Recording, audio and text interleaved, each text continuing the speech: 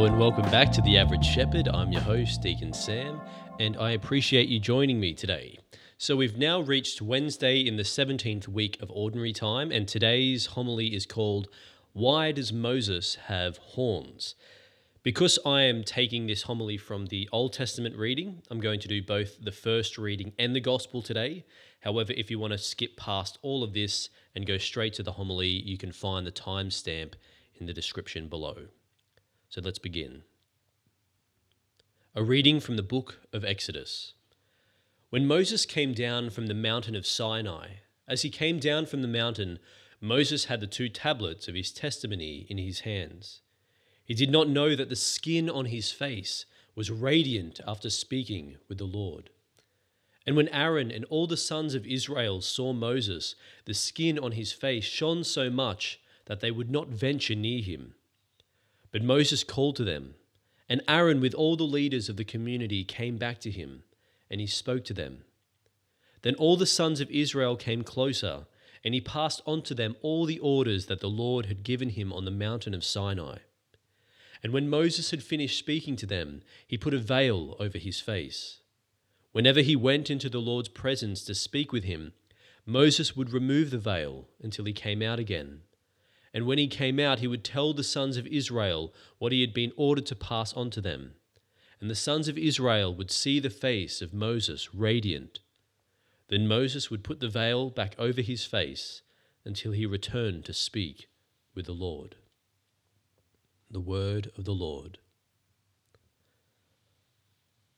A reading from the Holy Gospel according to Matthew. Jesus said to the crowds, "The kingdom of heaven is like a treasure hidden in a field which someone has found. He hides it again, goes off happy, sells everything he owns and buys the field. Again, the kingdom of heaven is like a merchant looking for fine pearls. When he finds one of great value, he goes and sells everything he owns and buys it." The Gospel of the Lord. If you've ever seen a statue of Moses in the classical style, such as the one carved by Michelangelo in Rome, you may notice that he is often depicted with horns coming out the top of his head. And this often strikes people as very strange and can even be quite shocking to some, especially given the stereotypical association of horns with the devil. But the intention behind the horns is not to suggest that Moses was in any way evil. It's actually quite the opposite. We heard in today's first reading, when Moses came down from Mount Sinai after speaking directly with God and receiving the commandments, the skin on his face was, quote, radiant. So much so that the people couldn't bear to look at him directly, and he had to veil his face for their sake. Now, the Hebrew word karan, here translated as radiant to describe Moses' face, is derived from a root word keren, which means horn. So, in St. Jerome's original Latin translation of the Bible, he makes use of the root word horn as a metaphor for God's power and strength. And he writes that when Moses came down from the mountain, his face was horned, which then, of course, led to the many medieval and Renaissance-style depictions of Moses having literal horns on his head. But regardless of whether we use the word radiant or horned to describe Moses, the underlying meaning here remains the same.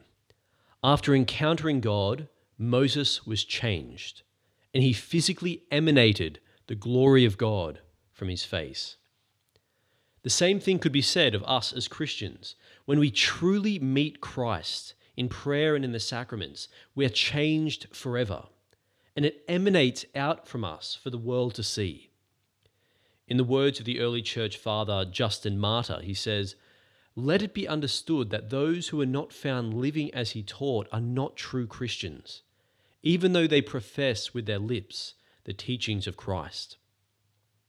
This tells us that the true Christian faith is not just a dead set of doctrines to be spoken about, or a cultural comfort handed on to us by our parents.